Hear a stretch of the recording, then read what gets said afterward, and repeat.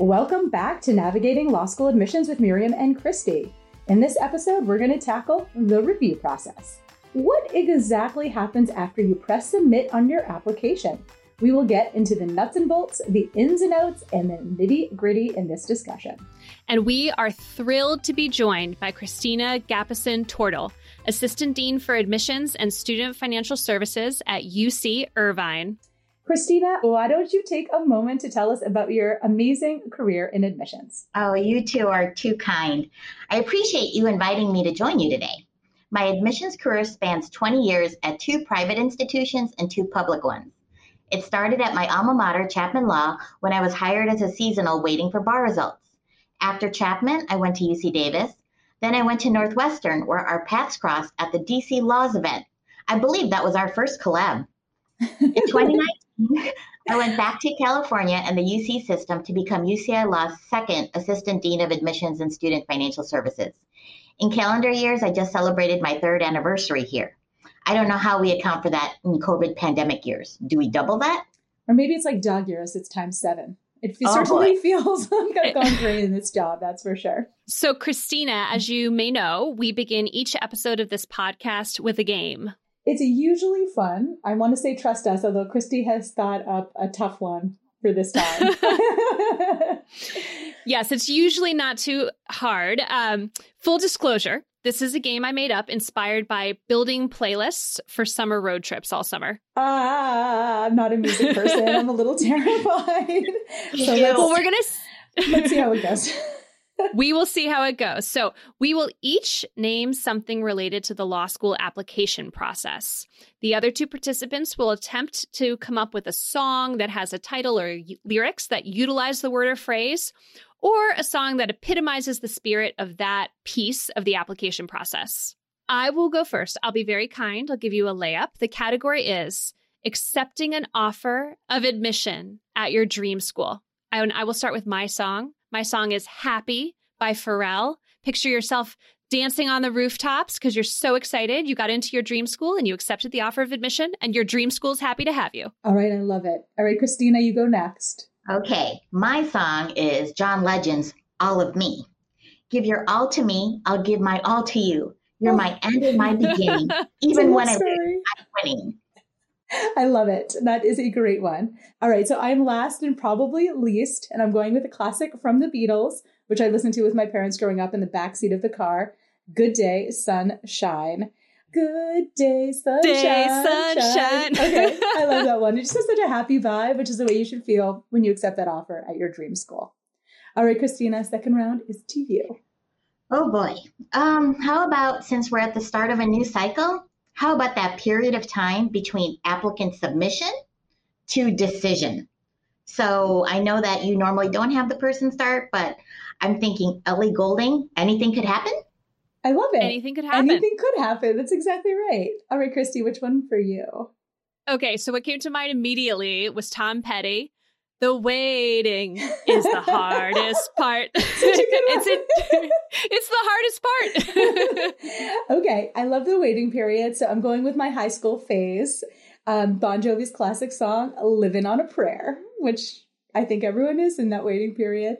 All right, so finally, I can't help myself. We're moving to rejection. There should be lots of great songs on this topic. Who's going first? Okay. I'll go first. So all the students at HLS know that I am a big Swiftie, a big Taylor Swift fan. So I'm going to do a Taylor trio for the rejection category.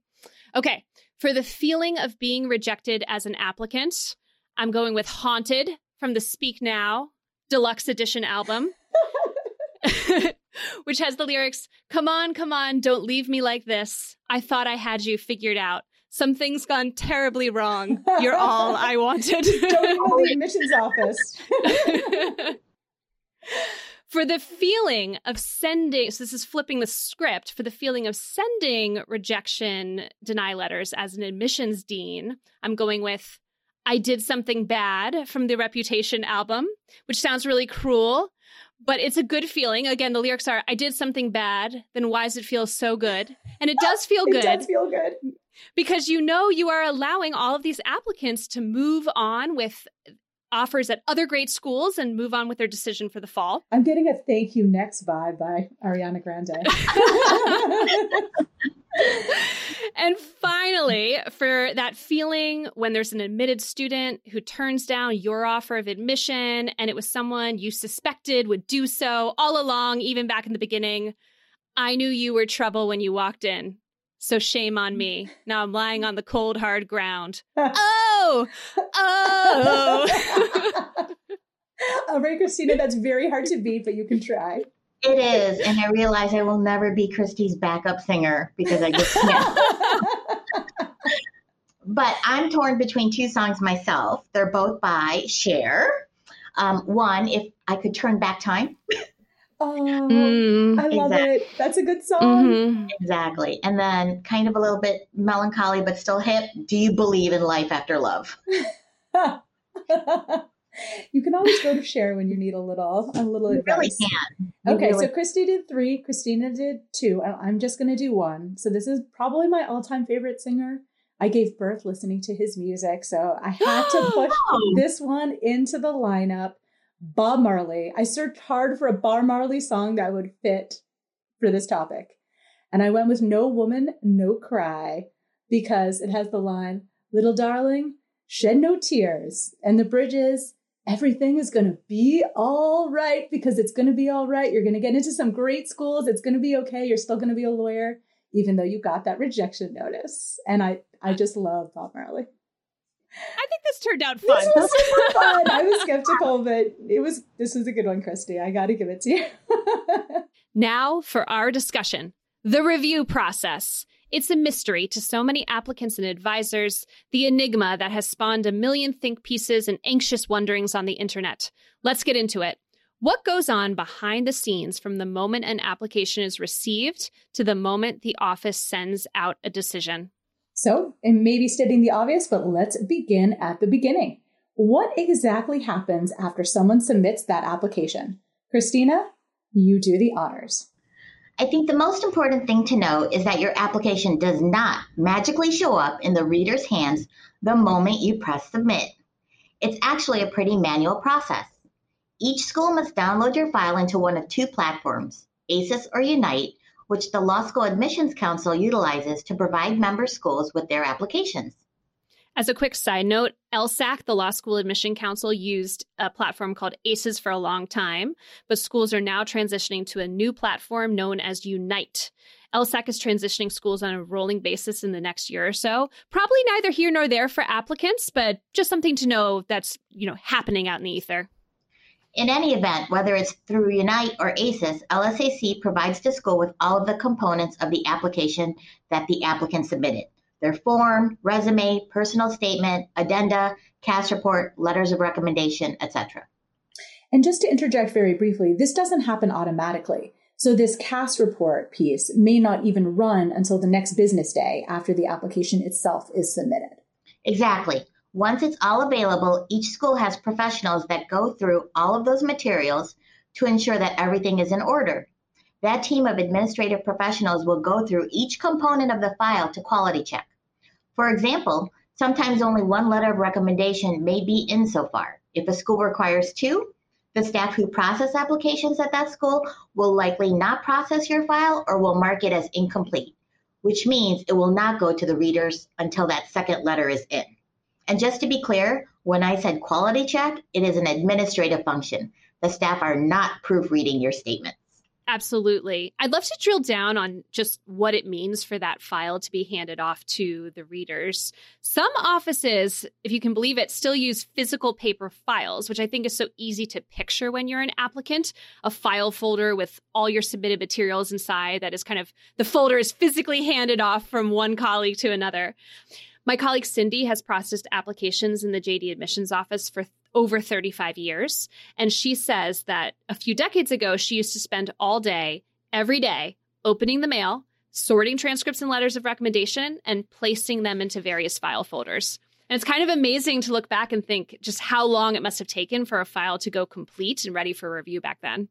Yeah, we still have some of those legacy file folders, which were specially printed to have like a checkbox on the front so that different components could be checked off as they came in. And now those are just sort of I guess, souvenirs of a past age in admissions.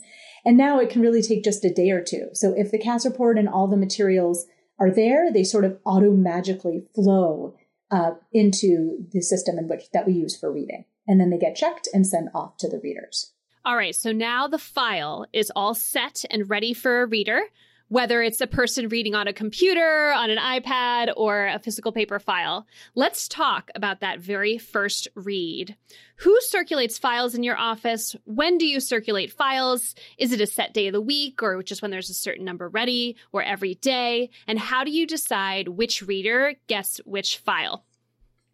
Okay, so let me go first. So for Yale Law School, every reader is sort of responsible for grabbing files from the electronic bins where they live and wait until once they're ready for review and moving them into what we call our reading queues. So this is all sort of approximate paper. It sort of looks like it online, like there's these little bins in a queue, but it's all just electronic folders. So I first read about 60 to 70% of the files that we get, and then my team splits the rest.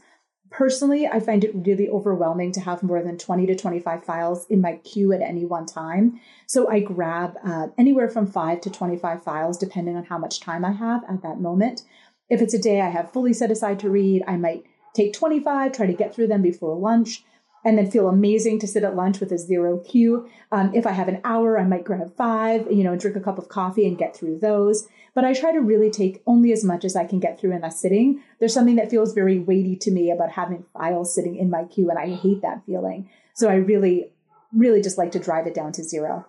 I also have a report sitting on the home screen of our reader application that tells me how many files need to be processed, how many are available to read, how many each person on my team has read in the last day, week, month. And that really allows me to keep track of where we are, spot any bottlenecks in the process, and follow up with people as I need it. All right, Cristina, what do you guys do? My director of admissions, though, circulates files to the first readers, approximately 100 to each of them on a weekly basis, but that volume can adjust based on the timing of the cycle, just like you said. Everyone gets theirs on Thursdays with the expectation they get them read by the following Wednesday night. Files are randomly distributed amongst the file reviewers. Cristina, our processes sound very similar. So I'll describe the Harvard Law School process, how it almost always works, though, of course, there's times in the cycle when we have to adjust for reading volume and the like. So my teammate in charge of the selection process assigns first reads on Thursday mornings, and we have a full week to read our queue of first reads. So the next Thursday, we get the next batch, and so on and so forth. Files are randomized in our office, so the goal is for each reader to see a randomized representative slice of the pool over the course of the cycle. At our highest points in the cycle, each reader is expected to move through about 100 to 120 first reads per week. So for first reads, HLS admissions officers are reading alone. And thanks to Slate, the online software system we described, you can read any time of day and really anywhere that people won't be looking at your screen. I like to read really early in the morning with a cup of coffee before anyone else gets up in my house. My goal is to start every day during the winter by reading at least 5 files. It grounds my day in the applicants, which is the center of everything we do in our offices. Okay, so now a file has been read for the first time. What happens next? All right, Cristina, you go first this time. So I just had a flashback to Schoolhouse Rock, How a Bill Becomes a Law. That is a little bit what this is like. It's a music episode. Exactly. Anyway, back to your question. So my director and I split the files recommended for admission to keep them moving along to the admissions committee. We fully review those files again. We also review files recommended for waitlist and deny and can override the recommendation of the first reviewer. The admissions committee will often set some files aside for a full discussion. We are fortunate to have faculty, some other senior administrators, and one third-year law student serve on AdCom to read files and make their own recommendations. At Harvard Law School, in terms of what happens next, it's all sorts of things, but typically the file heads to the next reader, to the second reader. So we recirculate files randomly, other than obviously you don't second read the files that you first read. And when files get their second read, we read together in a room in a small group. So that's very different than the first reads, which, as I mentioned, are solo quiet time reads. I personally really like reading in groups. It allows us to talk through the files with teammates and then gain one another's perspectives as you read. And as much as we often agree, we often don't agree. And I find that my colleagues sometimes have very different reactions than I do to a file, which is instructive, or sometimes the very same reaction, which is affirming. The second reader is responsible for setting the file on its next path. Is this one headed to interview consideration, to deny committee, or should we hold on the file and see how the pool develops a bit more? So it sounds like it's similar. So after that first read, there's like a fork in the road for the file or for the applicant. And same thing for us, although it's a little bit of a different fork. So the file can go straight to the faculty review process, which means it can either be read most commonly by a group of 3 faculty members who read independently of each other, or more rarely only by the faculty chair. Or it can go straight to deny at that point, or it can go to an intermediate discuss stage. We often send files to discuss when we want to talk about them as a team. This tends to be files that are challenging for decision-making purposes for one reason or another. Either they're right on the cusp of going to faculty review or not, or there's something unusual about them. For example, a really strong file with a tough character and fitness issue we want to chat about, or something else that makes it more complex to decide. We meet weekly as a group to discuss these, what we call discuss files, and there's a discuss bin that they get put into. And it's a really good way to make sure that we're keeping ourselves calibrated with each other. And as Kristi said, sometimes we really agree with each other, and sometimes it's really instructive to hear how people disagree and have different opinions on the file. And so I really value our discuss meetings. It's a good way to have the whole office weigh in on really important issues about our applicant pool. So that's a bit about the early life cycle of a file. Let's dig into the process of reviewing an individual file. Cristina, what do you look at first when you review a file? Are there rules in your office or set guidance regarding the order in which you read each component of an application? The only rules are that the reviewer's notes must end by addressing character and fitness. Basically, they have to write in either affirmative response to character fitness question 1 or 2, or no character and fitness issues present. It also must include notes on why UCI, and finally, their recommendation, admit, deny, or waitlist. If it's waitlist, which way do they lean? Lean to deny or lean to admit? We're looking for evidence of 2 things, and this is what the note-taking encompasses. 1, can the applicant do the work, and what evidence is there of that? And 2, do we want them here as part of the UCI law community?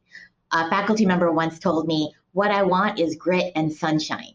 And so that's what we're looking for in a file outside of their ability to do the work.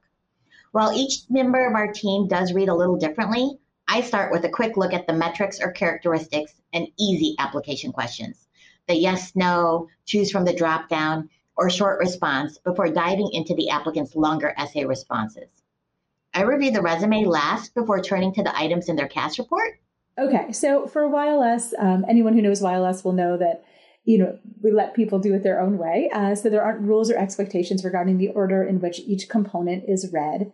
Some people like to start with the letters of recommendation, others with the resume. I just read front to back. I find that it's the quickest and most streamlined way for me to do it. So I start with the application form, then I go into the essays, and then the resume, and then the CAS report, and then end with the letters of recommendation. That's the way the file populates into my system. And I've gotten used to reading in that order. And so that's just how I've learned to do it. If I could design it differently, I may, but I've just gotten used to it this way, and it sort of has worked for me. I think it's so interesting how processes differ from school to school, and then sometimes even reader to reader at the same school. Yes. And sometimes for weird reasons, too. I know. When I thought about this, I thought, is this the way I would have chosen? And the answer is maybe not. But now I'm so used to it, it's hard to imagine it any other way. So at HLS, there's no rules or set expectations for the order in which we read application components. I usually start with the resume, and I think most of my teammates do as well. Our only rule is that you have to read all aspects of the file in their entirety, including the components applicants don't think about, like the application form and the CAS report, which can actually play a big role in your understanding of a file. All right, so this is a perfect transition to a quick dive into the LSAC-generated aspects of your application, or LSAC-generated aspects of your application. I know Kristi and I have a tomato thing with LSAC or LSAC. So as an applicant, you know what certain components of your application look like. Your resume looks like the resume you submitted. Your essay looks like the essay that you submitted. But there are two components that may feel a little bit more opaque for applicants. That's the CAS report and the recommendation letter cover sheet. And I had never seen those before myself before starting in this job. So let's start with probably the more significantly more important one, which is the CAS report itself. All right. So the CAS report, Credential Assembly Service Report, is a one-page standardized report generated by LSAC and included in your file. It lists all the institutions of higher education that an applicant has attended, along with a background section listing the candidate's high-level biographical data, just, birth date, permanent residence, and a degree school section with standardized data about the institution that the applicant graduated from. An LSAT data score summary setting out the applicant's test administration dates and scores, and what is called a transcript analysis section mapping out the applicant's cumulative GPA and credit hours by year attended at each school.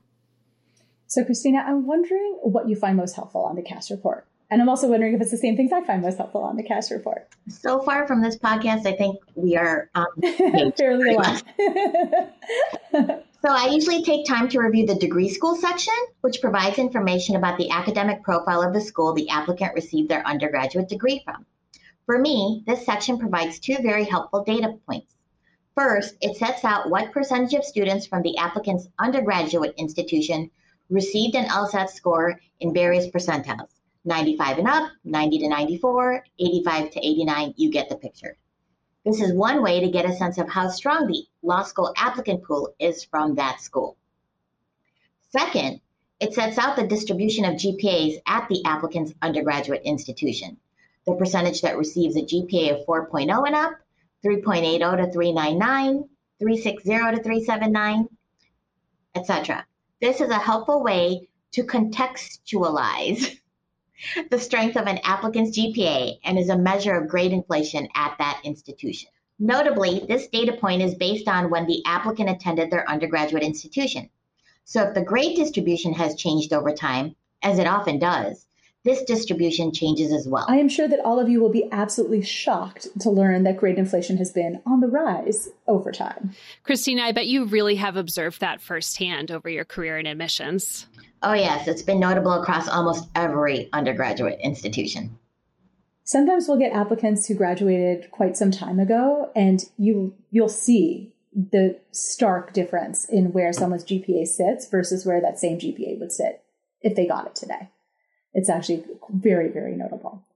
All right. So as you suspected, Cristina, I totally agree with you that those are two of the most helpful data points on the report. There are a couple of other things I try to glance at, so I'm just going to mention them very briefly. So there is this transcript analysis section where you can see quickly and easily if the applicant attended multiple institutions, what their GPA was at each institution as well as cumulatively, and you can see what the percentile rank is of their GPA at their college. So does that GPA place them in the top 10% of the law school applicants from their undergraduate institution or whatever the percentile ranking might be?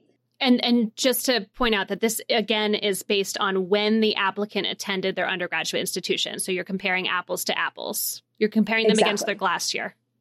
Exactly.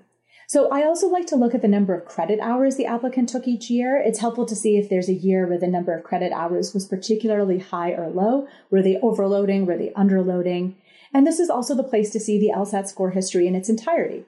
What were all the scores on the LSAT, as well as any absences or cancellations? Finally, I also like to note whether the applicant ever applied to YLS before. So there's a little spot on the CAS report that says if they're a re-applicant. It will only say if they applied. So if they applied 3 times before, it'll only say that they applied once, sort of interestingly.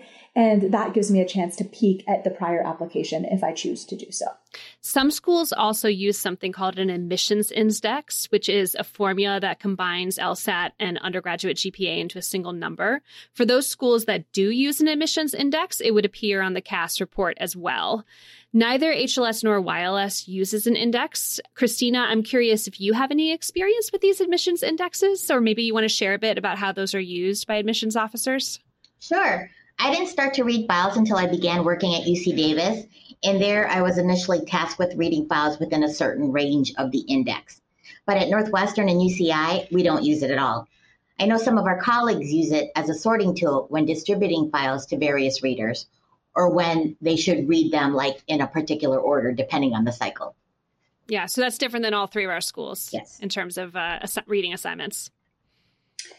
Okay, so that's the CAS report. And just a very brief note on the recommendation letter cover page. So these are also generated by LSAC, and they mostly just contain standard boilerplate language describing the purpose of the letter of recommendation and instructions for the recommender. But there are two aspects of the rec letter cover page that are not boilerplate. The first, obviously, is the name of the recommender, along with some hello there, Captain Obvious contact information. So that's kind of in the bottom quarter of the cover page. I only glance at that if I even really look at it, honestly.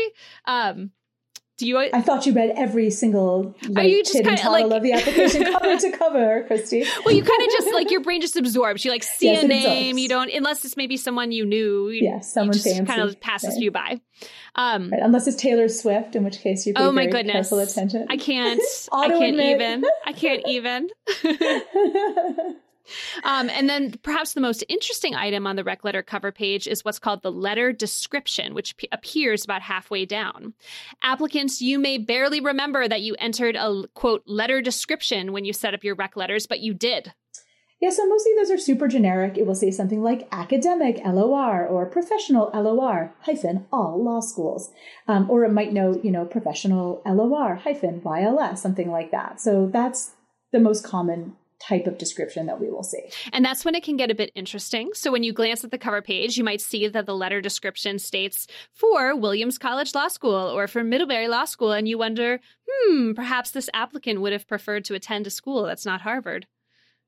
Yeah, that definitely happens once in a while, and it's a little sus, as the kids say these days. Mostly, though, this is kind of not that important, so don't be overly fixated on your letter of rec descriptions. Just be aware that your recommender will see it and the schools will see it, so you don't want to make it something awful. Miriam, you noted earlier that the CAS report will show whether the candidate previously applied to your school, and if so, when.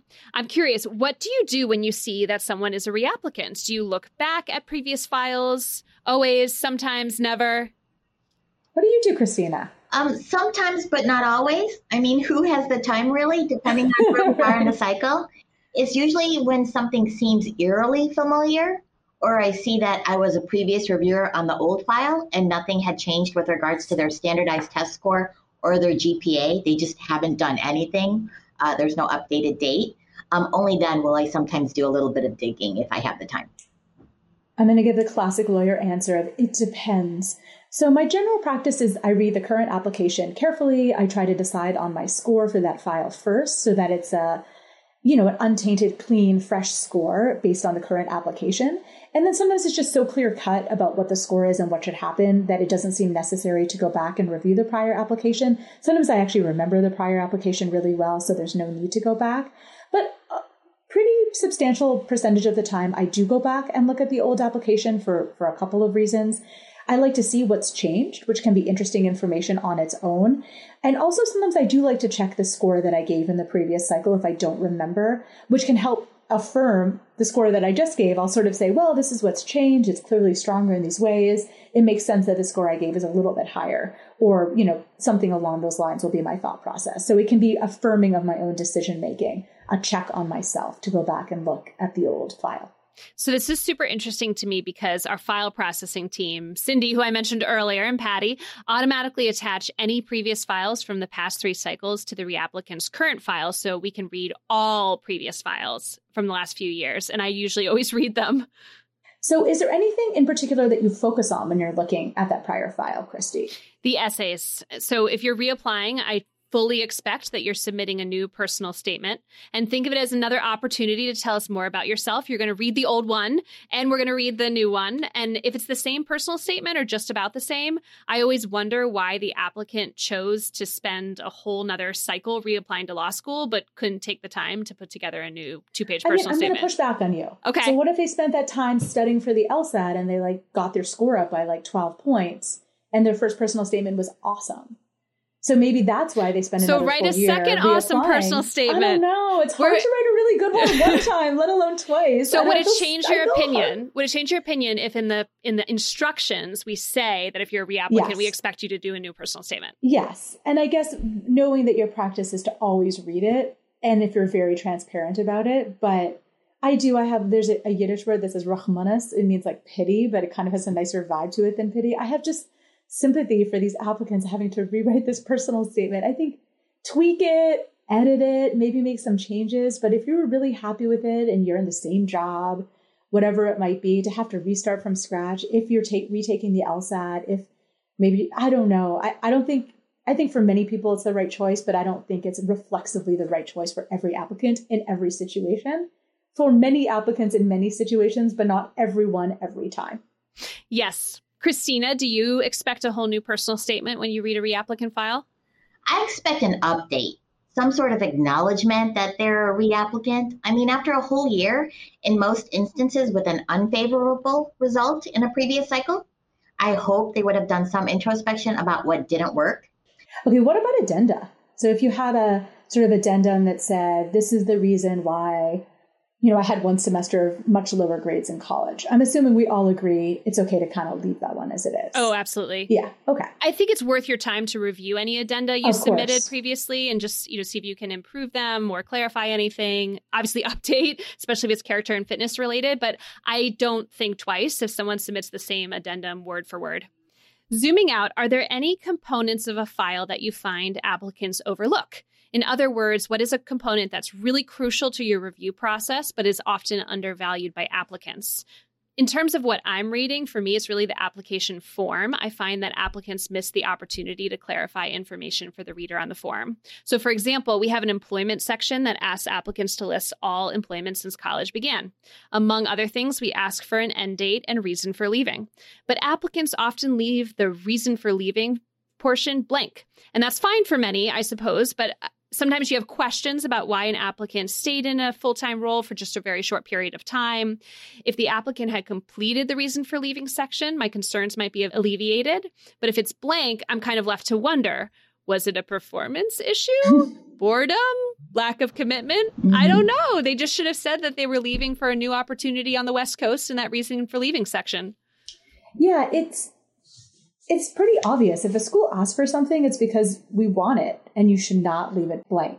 And so one big thing on the Yale Law School application that often gets overlooked or done improperly is our college and post-college activities sections. So that's basically a YLS specific version of a resume, but it's formatted in a way that we find very helpful for our review.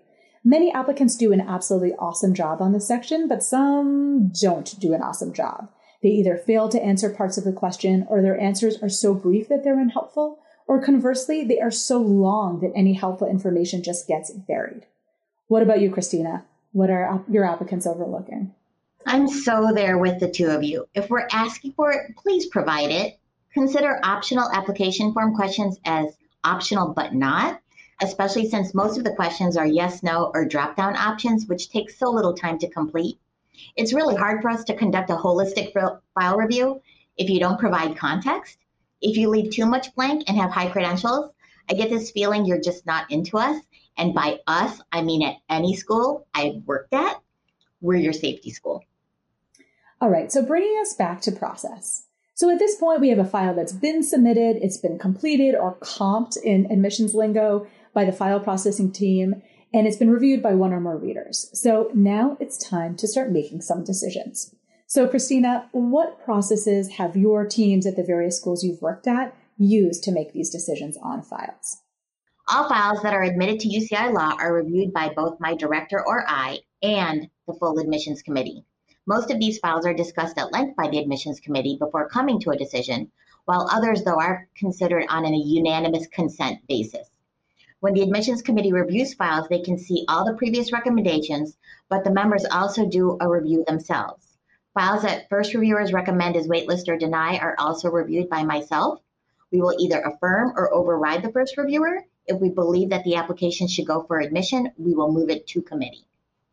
All right, Kristi, I know that the HLS team makes decisions in committees. And so what exactly does that involve? So it means physically sitting together in a room, or during the pandemic, virtually in a Zoom room, and talking about files one by one, considering each file on its own and in the context of the pool as a whole. After an applicant is interviewed and reviewed by the faculty committee, the staff committee spends about a week locked away in our conference room with a big pile of snacks from Trader Joe's. Each file is presented by the interviewer and discussed for a set period of time, and we're very strict on the period of time each file is discussed. We make decisions by consensus, so everyone on the committee has to agree on the outcome. You might be more or less happy with the outcome, but everyone has to get to a consensus on the outcome. For applicants that aren't interviewed, they go to staff discussions in a committee-based setting as well. Picture us, yes, sitting in a room for large chunks of time, reviewing files one by one and discussing their path forward. Is it waitlist, deny, or continue to hold while we see how everything shakes out in the cycle? We typically start those committee discussions in December once we have a better sense of the pool, but we stick to 90-minute chunks for those deny committee, waitlist committee, and hold committee discussions. All right, so now it's my turn to open the black box of ILS decision-making. So after that first read, one of two things can happen. It can either go to deny or it can go off to faculty review. And again, I mentioned before this intermediate discuss process, but the ultimate outcome, even after that discuss, is always going to be deny or off to faculty review. Once a file is selected for faculty file review, a handful are sent off to review by a single faculty member, our faculty chair. These are generally extremely strong applications that we think should just go directly off to a single faculty member. If that person agrees that they should be admitted, they're then admitted. The vast majority of files selected for further faculty review are read by 3 faculty members. They're reading totally independently from each other. Some of them do still read on paper, so we do still have a few paper files floating around. Most of them have switched to reading electronically via Slate. They have their own separate faculty interface that we use, that we created for them in Slate. So they don't know the other 2 faculty members who are reading. They don't discuss with anyone. And each faculty member reads usually between 30 and 50 files, although that number is variable depending on the time of year. And they score them a 2, a 3, or a 4. That is a strict curve, and we do enforce it with the faculty. So applicants are really being compared only to the other applicants in the same faculty batch. Those with the lowest total scores are rejected, the highest scores are admitted, and then what the most common outcome for those in the middle are waitlisted. We do go back and review those middle files and admit some of them throughout the cycle, and that's how we make our admissions decisions. All right, let's say the process is coming to a close and a decision has been reached on a file. How do you release decisions? Do you pick specific days in advance? Do you aim to do big batches of decisions? At HLS, we do big batches, and you can find our timeline online on our blog. At all 4 schools I've worked, we sent or send out offers of admission on a rolling weekly basis. Denies and waitlists tend to go out a bit more sporadically, maybe biweekly or once a month. So we admit people on a rolling basis at YLS, generally fairly soon after the decision has been made to admit, but we do that in chunks. So it's not like we make a single decision and do it. We kind of cluster those so I can make a batch of calls at the same time.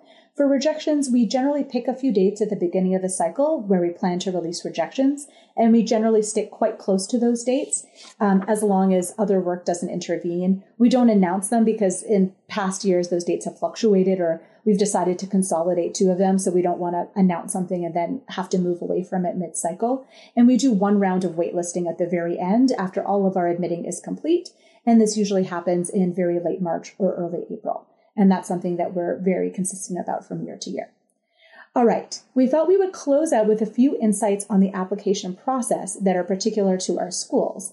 So Kristi, I'm going to ask you about interviewing candidates on Zoom, and I'm actually curious about this because we are piloting an interview program this year. So now I'm very focused on how interviews work, much more so than I ever have been in the past. So how do you decide who gets an interview? So at HLS, it's actually quite labor intensive. So after first and second reads are complete, some number of files have been elevated for consideration for interview. So I was describing how the second reader kind of sets the file on its path. So some number are in the interview pool. That's one of the bins. It's called the interview pool. My teammate Courtney and I go through the interview pool each Thursday. And we're sending out interview invites for the following week. So we have a set number of interviews that we're aiming for already based on where we are in the cycle, and as well as just the interviewer's schedules and life and what the coming week looks like. So once we determine how many slots we have that week, Courtney and I go through the interview pool and we pull our top candidates at that moment in time for those interview slots. We consider a whole range of factors in making those determinations, and all else equal, we pick the candidates who've been in the interview pool the longest, so typically those who submitted earlier. Over time, we will determine that there's some in the interview pool who should be considered for a waitlist or a deny decision rather than interview consideration. So maybe week after week, every Thursday, Courtney and I look at Sally's file and we're like, it's just not happening for Sally. She's been languishing here in the interview pool. We will move the Sallys and those other files out of the interview pool and move them to consideration for upcoming deny committees or hold committees. For Miriam, the YLS faculty review process has been much discussed and dissected by applicants.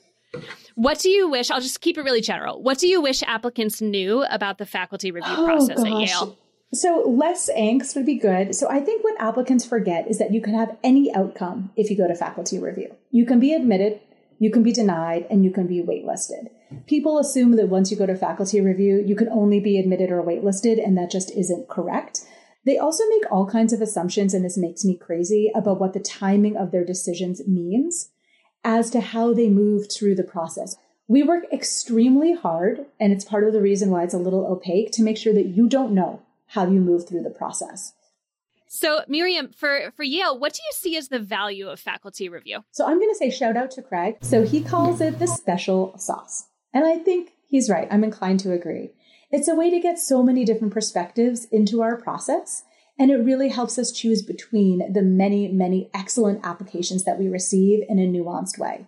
We have more amazing people than we could ever possibly admit, and letting the faculty weigh in on the many variations of excellence that they see in the applicant pool, and because they have so many different opinions on what that means, it really lets us have an amazing amount of different kinds of students in our class. Cristina, is there a unique aspect of the UC Irvine process that you'd like to highlight here?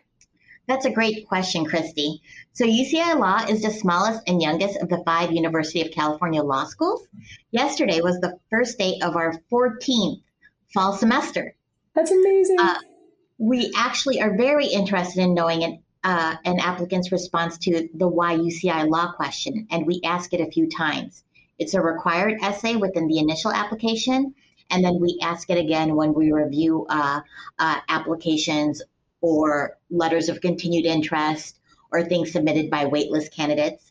And from time to time, we may interview waitlist candidates, and we'll ask them that question too. Thanks so much for joining us, Cristina. What final thoughts or words of wisdom do you have for our listeners? In terms of what we are talking about today, keep in mind that the process is online, but that doesn't mean instantaneous. So apply early, but be methodical and practical. Take the time to craft your responses. Also, files submitted at a similar time might not reach a decision at the same time. Admission staff are human. We appreciate an applicant's patience and understanding during a very stressful process. I second that. All right, Cristina, it has been such a pleasure to have you on our podcast. You are a total role model for both myself and for Kristi as we sort of navigate the very beginnings of our career in law school admissions when you have so many years of experience. And it's so helpful to us and also, I'm sure, to our listeners to hear your take on the review process as they begin their own process as law school applicants. And listeners, thank you for tuning in to Navigating Law School Admissions with Miriam and Kristi. We hope this episode proved helpful or at least gave you some playlist recommendations. Our next episode is coming in 2 weeks. Until then, good luck crafting your applications. Bye, everyone. Bye.